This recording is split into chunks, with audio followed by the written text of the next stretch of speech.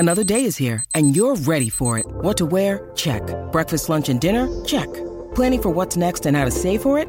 That's where Bank of America can help. For your financial to-dos, Bank of America has experts ready to help get you closer to your goals. Get started at one of our local financial centers or 24/7 in our mobile banking app. Find a location near you at bankofamerica.com/talktous. What would you like the power to do? Mobile banking requires downloading the app and is only available for select devices. Message and data rates may apply. Bank of America N.A., member FDIC.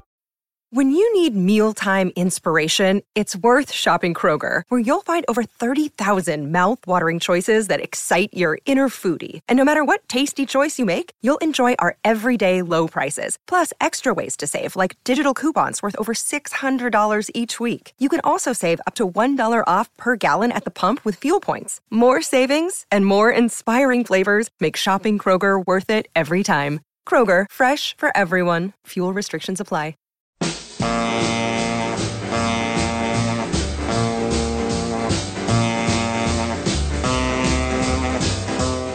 Welcome to Techno Roll, a special Let It Roll maxi series on the history of DJs, disco, and electronic dance music, hosted by Nate Wilcox and Ryan Harkness. Follow the Let It Roll podcast on Twitter at Let It Rollcast, and check out our website at letitrollpodcast.com. Let It Roll is a Pantheon podcast, and you can listen to more great podcasts at www.pantheonpodcasts.com. Nate uses AKG microphones and headphones. Today, Nate and Ryan continue their discussion of Last Night a DJ Saved My Life, the history of the disc jockey by Bill Brewster and Frank Broughton, with a look at Northern Soul, a uniquely British phenomenon that kept American soul music alive, brought DJs to a new prominence, and brought crate diggers to the forefront. Email us at letitrollpodcast@gmail.com. Pop in those earbuds and enjoy.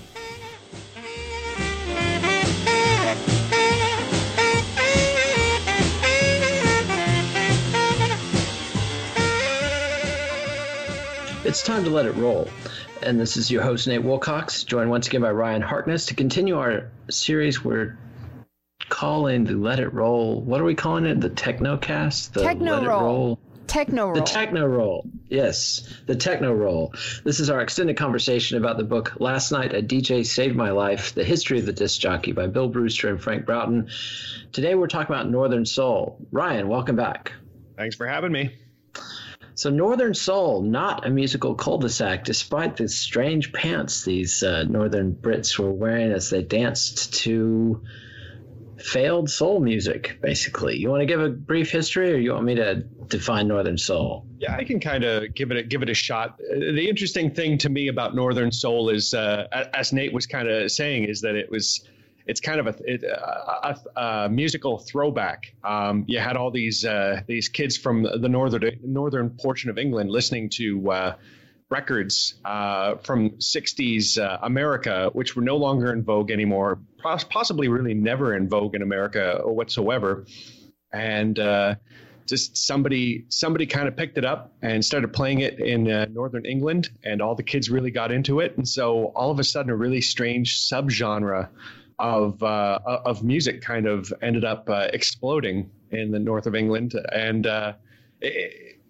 And it just turned into like this first really exciting scene, not just for these kids, but for these DJs pushing the sound.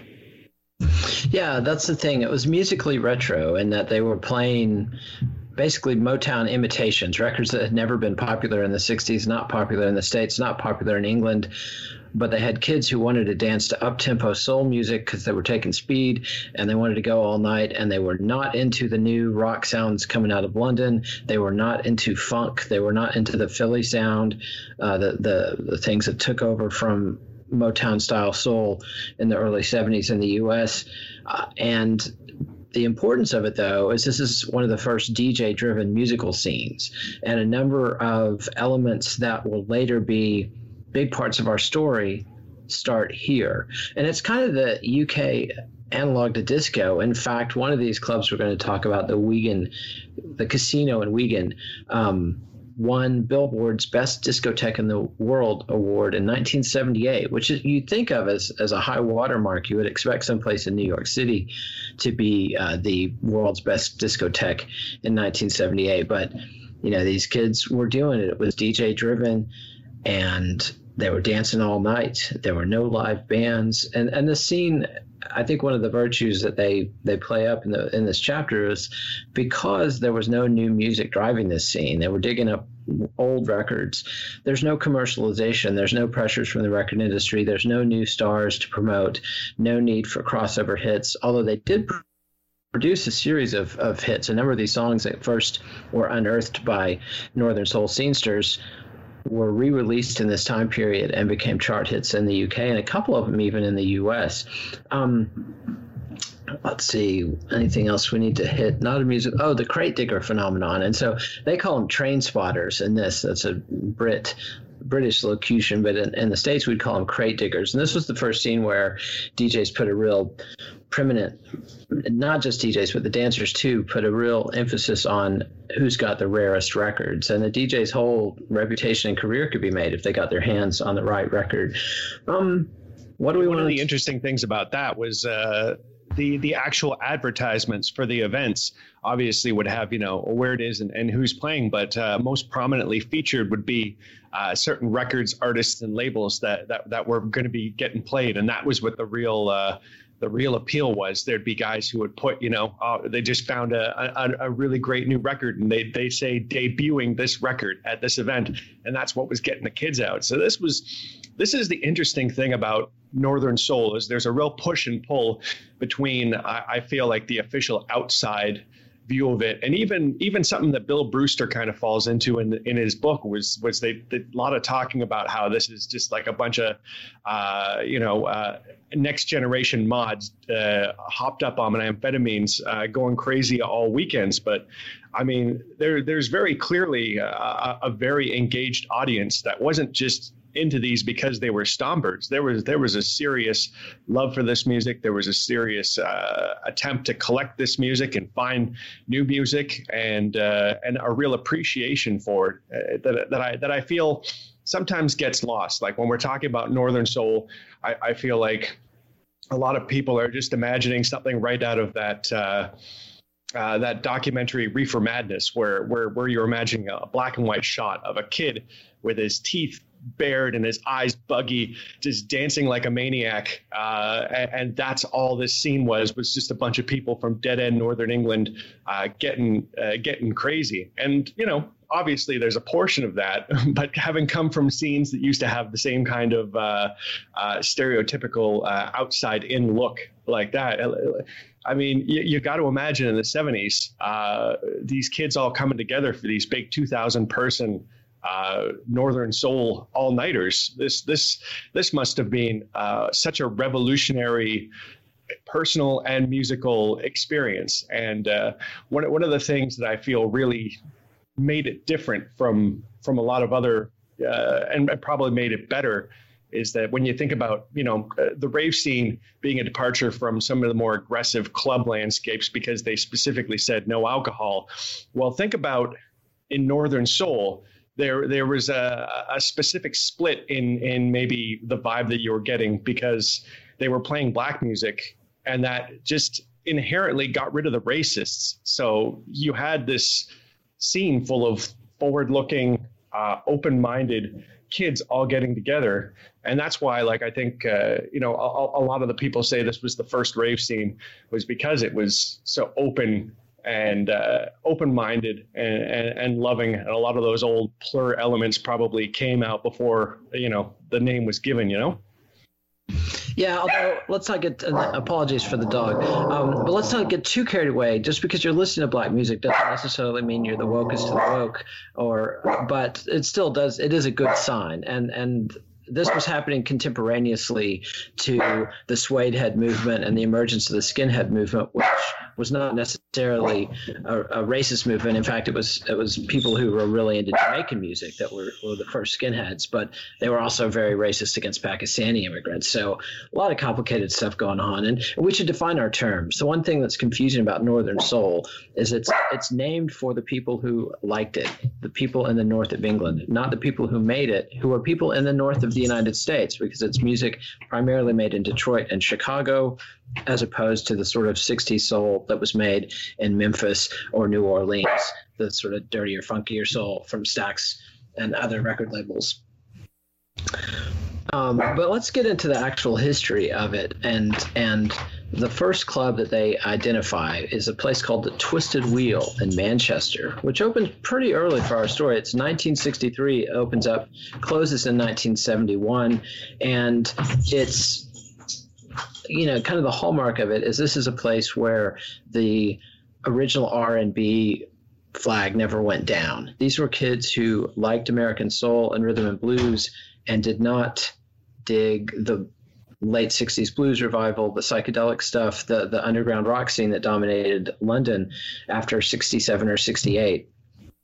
And there was a particular DJ, Roger Eagle, who was into all kinds of African American music. He was into jazz. He was into up-tempo soul, obviously, but he was also into hardcore blues.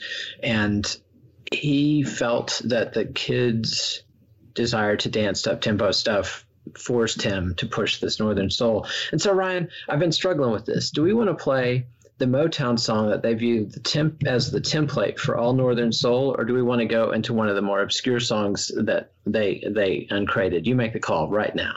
I say let's go obscure, because it still captures that upbeat, positive, cheesy element that really makes Northern soul its thing. Okay, cool. So the Motown song that is sort of the absolute template for Northern soul is the Four Tops, I Can't Help Myself, Sugar Pie Honey Bunch by Holland Dozier Holland. But let's play Gloria Jones' Tainted Love. Sometimes I feel I've got to run away. I've got to get away from the pain you drive into the heart of me. The love we share seems to go nowhere, and our love's not right. For I toss and turn, I can't sleep at night. And that was Gloria Jones' Tainted Love, a classic example of a Northern soul. This was a song that was not a hit when originally released, I believe, in 1964, and later comes out charts in England. And then there's a famous 1980 Soft Cell cover of the song as well. That, this is to me the definitive Northern soul song. One of the big things about this song that made it so popular, apparently, was that there's a very elaborate clapping routine that you can kind of pick up and carry through the entire track. It comes in and it drops out and it comes back in. Everybody just locked into it. And apparently it was just the trippiest thing. In the middle of the night, it come on and everybody just clapping together for it. You can only imagine that would be a pretty cool thing to hear on the dance floor. Absolutely, especially if you're in giant baggy pants. Those pictures of the kids in the giant baggy pants just absolutely slaying me. So we've got the Twisted Wheel, which lasts until 1971, and they note that it was crushed by the Manchester police because it was such a notorious drug hotbed. And this is the second time in the Let It Roll history that I've run across the Manchester police as bad guys on the scene. And effectively they snuffed out the original 60s beat group scene. Now they're crushing Northern soul. And later on, when we get to talking about the post-punk stuff, they're going to be bad guys again. And when Ryan and I get to the rave era in the 80s, the Manchester police are going to be coming back. So the introduction of a major villain in our tale. And then again, the Twisted Wheel was one of the first. It didn't perfect the scene. They describe it as igniting a fad. And then there's a second club in Wolverhampton, and apologies for mispronouncing all these names. We're Yanks here, but DJ Farmer Carl Dean was the first DJ that they credit as being a train spotter, a crate digger, and really got into unearthing this stuff. And then they go to Tunstall, where the Torch turns it from into a fetish from a fad. They say they polished the steel at Tunstall. And that's where artists like Major Lance and Brenda Holloway, who had hits, but it had been a long time, actually came over to England and performed live. And I think we'll play a Major Lance song a little bit later. Any comments about these early clubs, Ryan? Oh, it's just interesting how, reading through this book, obviously there are different club scenes. I say the club scenes go hand in hand with a lot of these music scenes. But this was really an interesting situation because, again, you're going back in time. You're not following the musical trends. You've created one, and then basically everybody was copying the Twisted Wheel. The Twisted Wheel format looked good, and so they took that and they copied it, and all of a sudden you have a scene of people going around, and you start to see a rigidity in what these people are demanding musically. Like that DJ Eagle guy was basically saying he felt like he was being forced to play this very specific thing, otherwise people would boo him out of the building. So it's very interesting to me how it's like turned into a very specific kind of subgenre that clubs picked up and had to play a specific kind of format for. And then you got a guy, Ian Levine. He was such a big part of the development of Northern Soul because he was a rich kid and he could fly to America and he could crate dig himself over there. And the book talks specifically about a time where he came back with crates with about like 4,000 songs, and that being the biggest infusion of music into the Northern Soul scene, the biggest single kind of point where everything really started to explode. And another thing that I think it's important to mention is this is the first scene we know of that's migratory, where it's not just kids in Wolverhampton. It's not that there's such a massive scene in Wolverhampton. It's that kids from all over the north of England are going to these clubs. They're driving across, and this was pretty difficult at this time. The modern English highway system was just being built at this point. It's more advanced than it was when the Beatles were touring England 10 years earlier, but it's still pretty difficult to get around northern England, but the kids are doing it, and they're going to these relatively small towns. And I think it's pretty appropriate that one of the biggest clubs was named Mecca. The DJ Ian Levine you mentioned was playing at the Mecca in Blackpool, which is perfect. I mean, people are making pilgrimages to hear this music. And they get into a big chunk of this chapter is this rivalry between the Blackpool Mecca, which they describe as, the place for the connoisseurs. And Ian Levine is the guy who's the tastemaker, who's able to introduce records that maybe are a little bit outside the very strict confines of the formula. But their big rival is the Wigan Casino, which at its peak, and I already mentioned that they were named the best discotheque in the world by Billboard in '78, but at its peak, they had 100,000 members of the club. That's people who paid dues. And I guess they had, alcohol laws or whatever, the restrictions that you had to be a member of the club. And that's where the term club comes from. It's something that has members.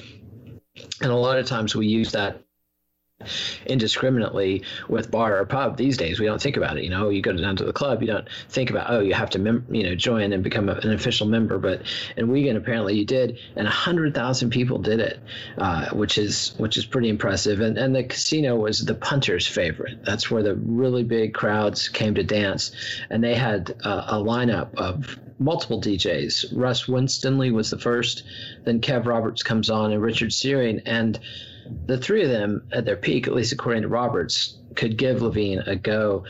Do you want to tell the story of how Kev Roberts became a DJ? Do you remember that one? No, I'm not.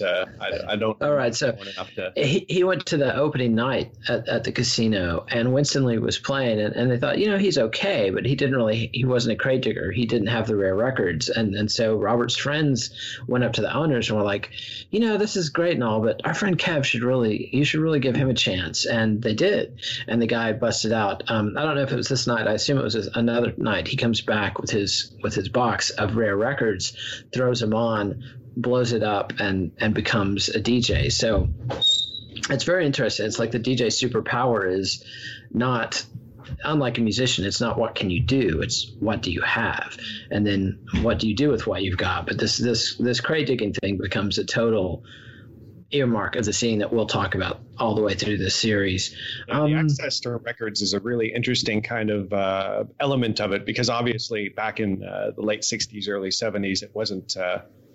These are things where, you know, there's maybe 50 of these records in existence all around the world, and how the hell are you going to get them as some guy in the north of England? And it's really intriguing to me how the whole system kind of came up, and how they had people going over to America. There was a point where they were talking about the 57-pound ticket to New York, and that being another time where all of a sudden you had a bunch of DJs flying to America to literally look for the next hit at the back of some obscure store, because obviously over in America no one gave a damn about these tracks, so you could find them in a bargain bin over there. But over in the UK, over in England, these things are going for 15 pounds a piece, which is quite a lot in the 70s. And there's one record that they go into, and we can go ahead and play it, and I'll pull it up. This is Frank Wilson's "Do I Love You," which they call the rarest record in the world, or it was at the time. Frank Wilson, "Do I Love You."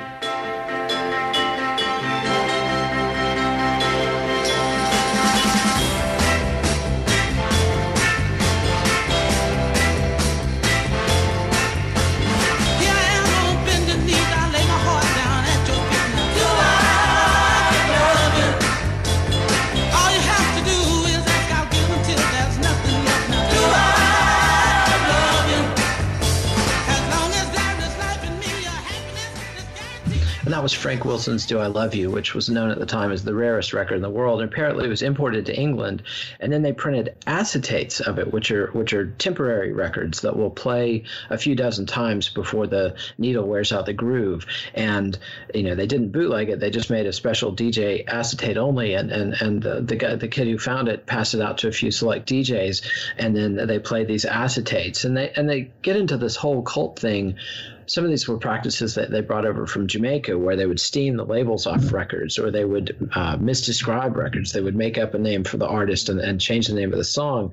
And so there's this competitive aspect where the DJs are, protecting their game. And it makes me think, we'll talk about DJ Kool Herc in the Bronx and the birth of hip hop, but in a chapter or two. But we've talked about it on that show before. And DJ Kool Herc was of the ethos that he's a Jamaican immigrant to America, and he was of the ethos that I don't tell you what's in my stack, man. You're going to have to, if you recognize it with your ears, that's fine, but I'm not going to tell you what it is. I'm going to take the labels off of them. So there's this conflict in the English scene between people who want to popularize the scene and publicize these artists, and then DJs who have a vested interest in keeping their stash secret. That's really just, the money coming into it all and screwing everything up. Obviously, as a DJ, my whole attitude towards it is that the big point isn't supposed to be pushing yourself as a DJ. It's supposed to be pushing the music. But, in the reality of it, in a scene like you had with Northern Soul, where you're only as good as the rare records that you have, of course, there's going to be a ton of people trying to obfuscate and hide where they're getting this stuff from, and trying to keep other people from basically stealing their sound. And I don't like it, but you understand exactly why it's going on. And it happens all throughout all the different genres. I mean, back when I was big into trance music, you had a whole bunch of the biggest trance DJs were basically part of record pools of unreleased tracks, and no one was allowed to give them out outside of the chosen few. And that always pissed me off as just a common guy from a small town. So I was more than happy to take anything I could find, rip it, and bootleg it and play it out, just to stick it to these people who try to keep things exclusive, because it's really about spreading the music, in my book, at the end of the day, getting it in front of as many people as possible. So if I could trip up anybody who was trying to hide the nature of the music, I definitely enjoyed that.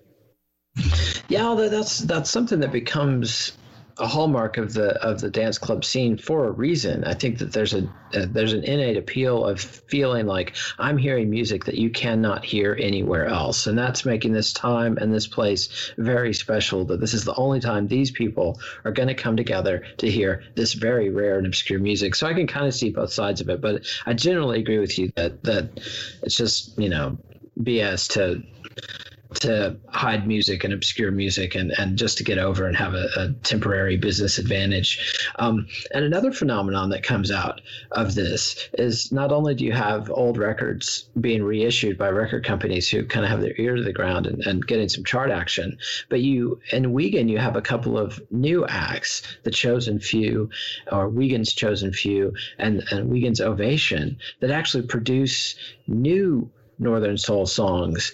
And if you've ever listened to, say, John Savage talking about the kind of English pop music that inspired the punk rock backlash, this is exactly the kind of stuff. This is corny novelty songs that have none of the grit or soul of the Northern Soul stuff, but there's some great video on Top of the Pops from the 70s of kids in the giant baggy pants dancing to, I think it's called Footsie by Wiegand's Chosen Few. So that's a pretty interesting thing. And you can definitely see where if that was your exposure to it, this is definitely a musical cul-de-sac. Some retro scenes produce immediate creativity. The British blues revival immediately starts producing the Rolling Stones or the Pretty Things, all these innovative bands coming out of London. Northern Soul was not doing that. The innovation was happening on the dance floor. The innovation is happening in the clubs and the practices. It's not a direct musical thing. And as the trend continues, this thing goes on for over a decade, digging up old records, and eventually they run out of old soul records. And Ian Levine is one of the first to start introducing more contemporary disco songs, where at the Blackpool Mecca, whereas at the Casino in Wiegand, they're strictly sticking to the formula. Yeah, and this is where it's an interesting situation, because Ian Levine is still going to America. He's still going to New York City, and he's experiencing that disco explosion, which when it first started, obviously wasn't the crass commercial lowest common denominator stuff that it ended up turning into, that so many people have stuck in their heads. He saw an authentic scene with an authentic sound, and he wanted to bring that back and do that. And I'm sure half of it had to do with the fact that he was sick and tired of playing one very specific kind of sound. So he was trying to take things in a new direction, and he was doing that basically from within a seat in a scene that was demanding a Northern Soul sound. And it created a big rift in the scene, because you had all of the other you had an established scene that wanted an established sound, and he was trying to drag it kicking and screaming towards something that he was interested in. And it's an interesting story, and even he admits afterwards that he let his ego kind of get in the way of or basically kind of mess up what they had going there, because he was just over what was originally going on.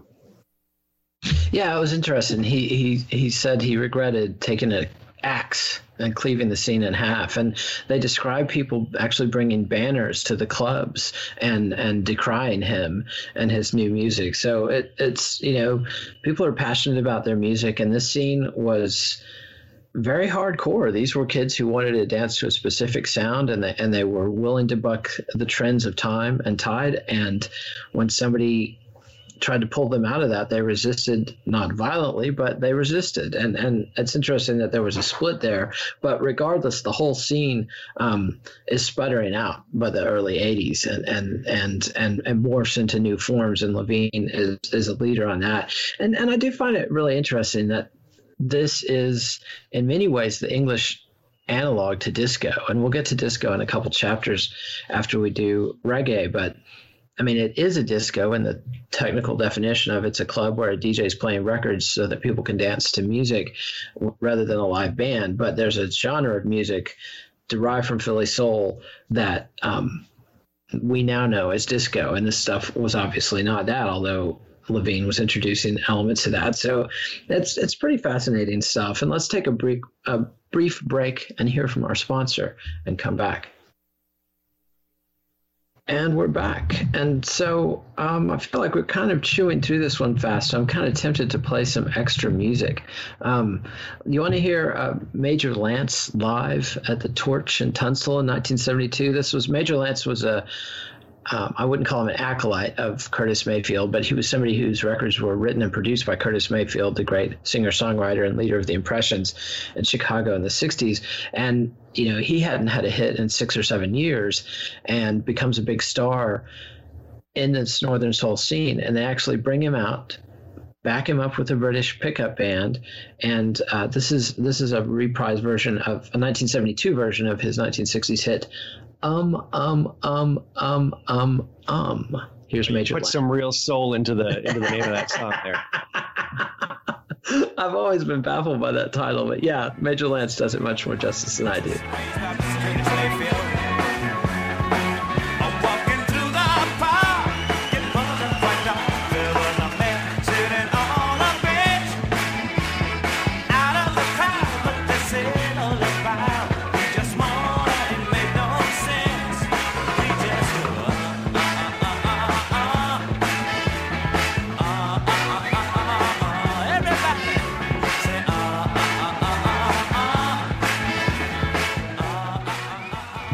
Was Major Lance live at the Torch in Tunstall, 1972, doing Was that better?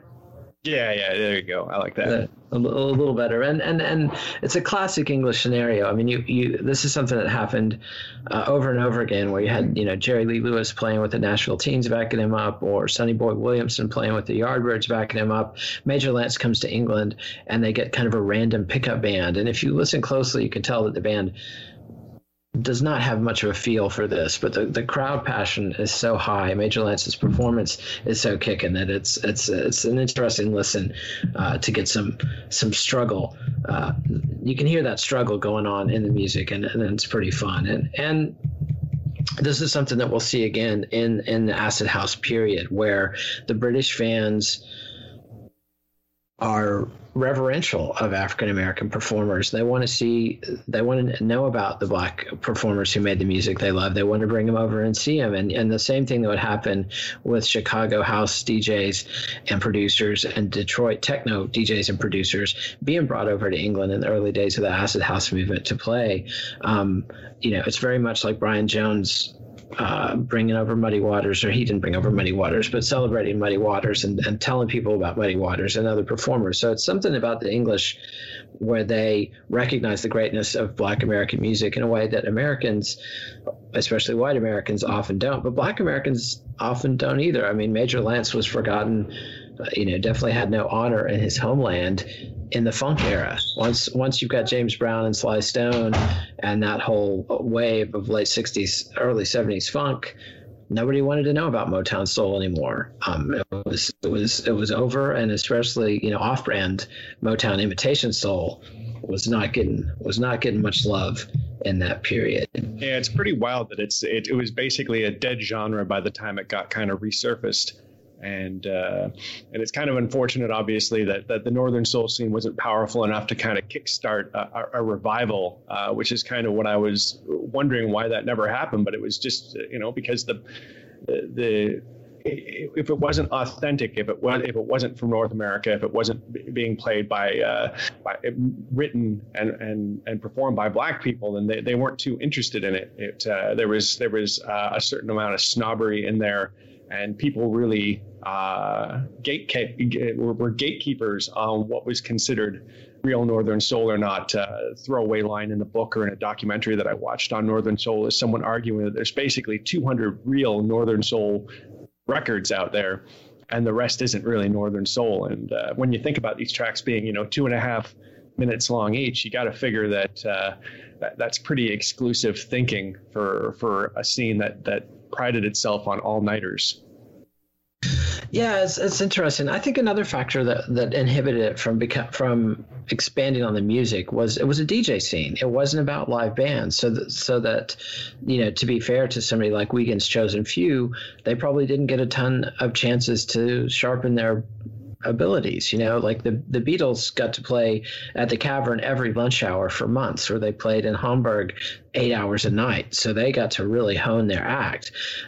Same thing with the Rolling Stones in London. They got to play in these clubs, and there was no competition from records. If people wanted to hear the blues in London, you had to go down to the Marquee Club and see the Rolling Stones or Cyril Davies or somebody like that. with Northern Soul, you're always going to be competing with Gloria Jones and Major Lance and all these people and so it's very difficult. And I think that was a big factor in them not producing more scenes. So let's go ahead and drop another one. There was a lot of shit talking too in the book.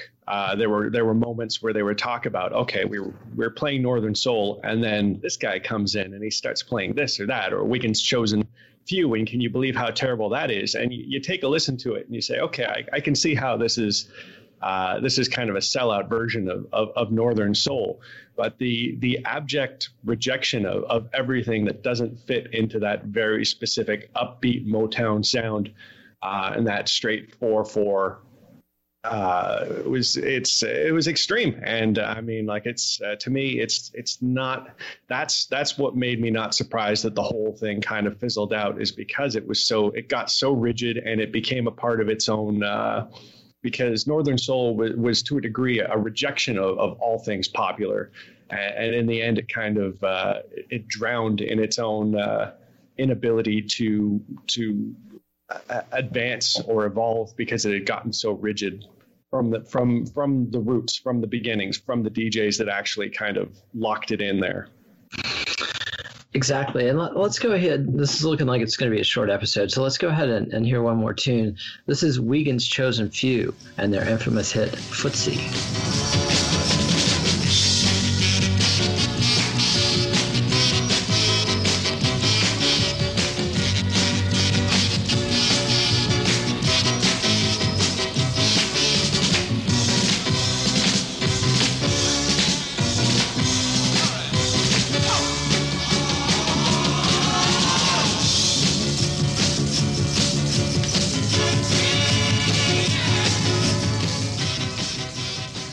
There you have it. That's what the Wiggins' Chosen Few, that's what Imitation Northern Soul sounded like.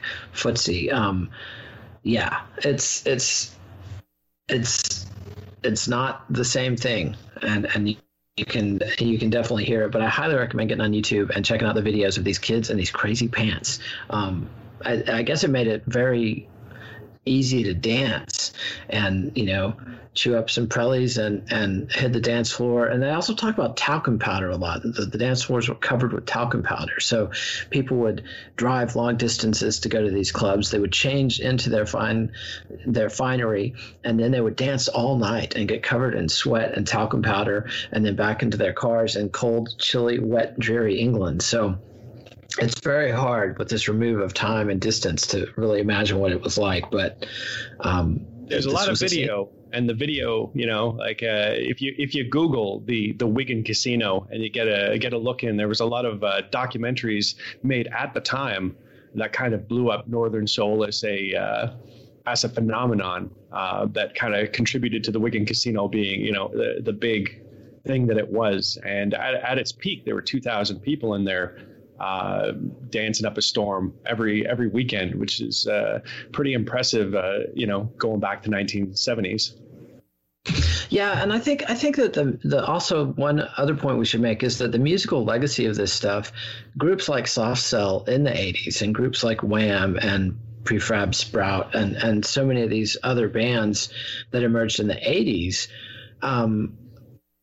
consciously and explicitly drew on Northern Soul as an influence, even though their sound, heavily synth-based and 80s gated drums, and they broke away from the strict 4/4 stomp beat, but they were consciously drawing on influences from Northern Soul. So I wouldn't want to say it was a complete musical dead end, and obviously it wasn't, in that it lays the groundwork for the rave scene and the acid house scene that's going to revolutionize world music in the 80s. But so it did have some of the kind of musical influences you would expect from a regular scene. So, and even now, there's some new stuff coming out. Well, new, Pharrell's "Happy" is considered an example of modern Northern Soul, and then Amy Winehouse touched on Northern Soul quite a bit. Her song "Jolene" is straight up Northern Soul.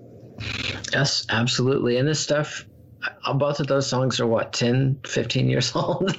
Yeah, I know. I thought this was like modern, like modern and right up there. And then I realized, no, I'm just old. Yep. It happens to all of us, and it happens fast. So kids, watch out. It's going to happen to you too. Any final thoughts on Northern Soul before we wrap this one up? Just as far as it being a very interesting kind of scene, and it being, a lot of firsts as far as how it was DJ driven, how a DJ found a sound and really delved into it, and it create an entire architecture around it of followers and people buying these records, and the whole thing kind of exploding. You're going to see this a lot in lesser form in the rave scene, with all of the genres kind of coming out of a generalized dance umbrella.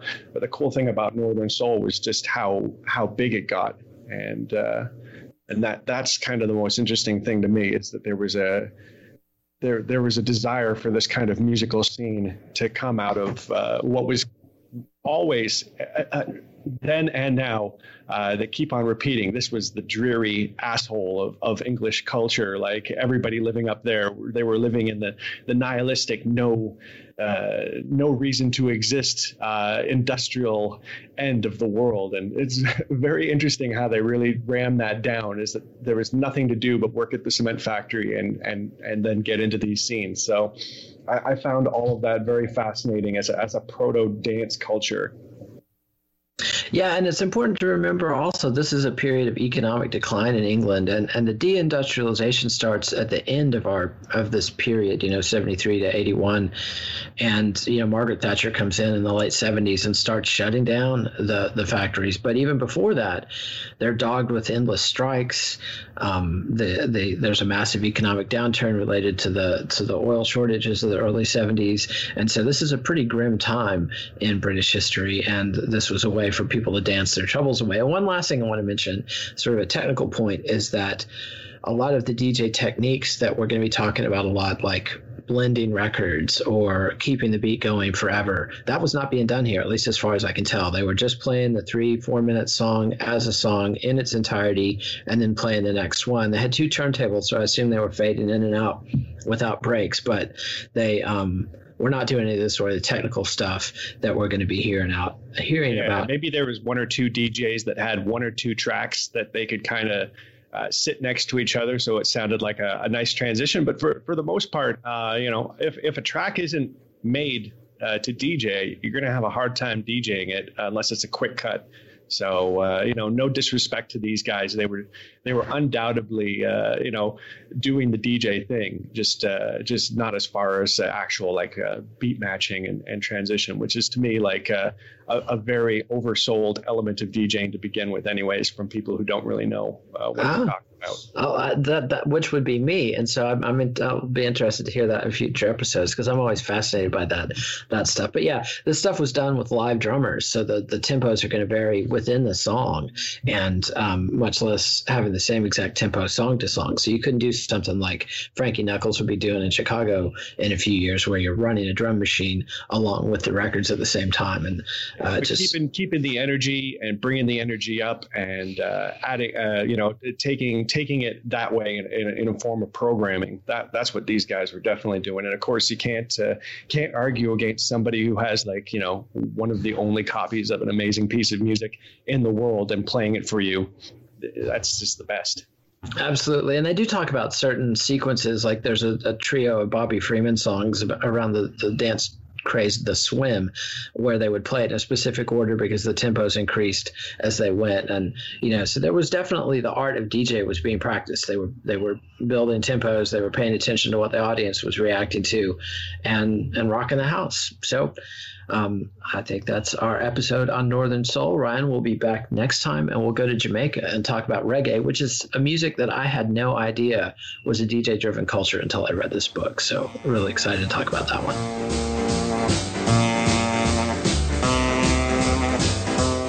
Follow the Let It Roll podcast on Twitter at Let It Rollcast, and check out our website at letitrollpodcast.com. Nate and Ryan will be back next week to discuss Jamaica's unique sound system scene, which spurred the creation of ska, reggae, and dub, and directly influenced the creation of hip-hop.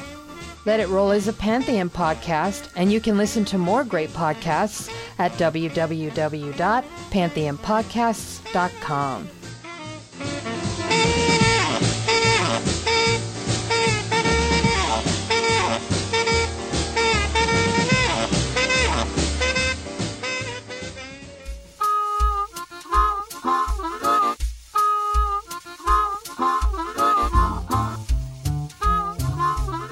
Last Night a DJ Saved My Life, The History of the Disc Jockey, is published by Grove Press.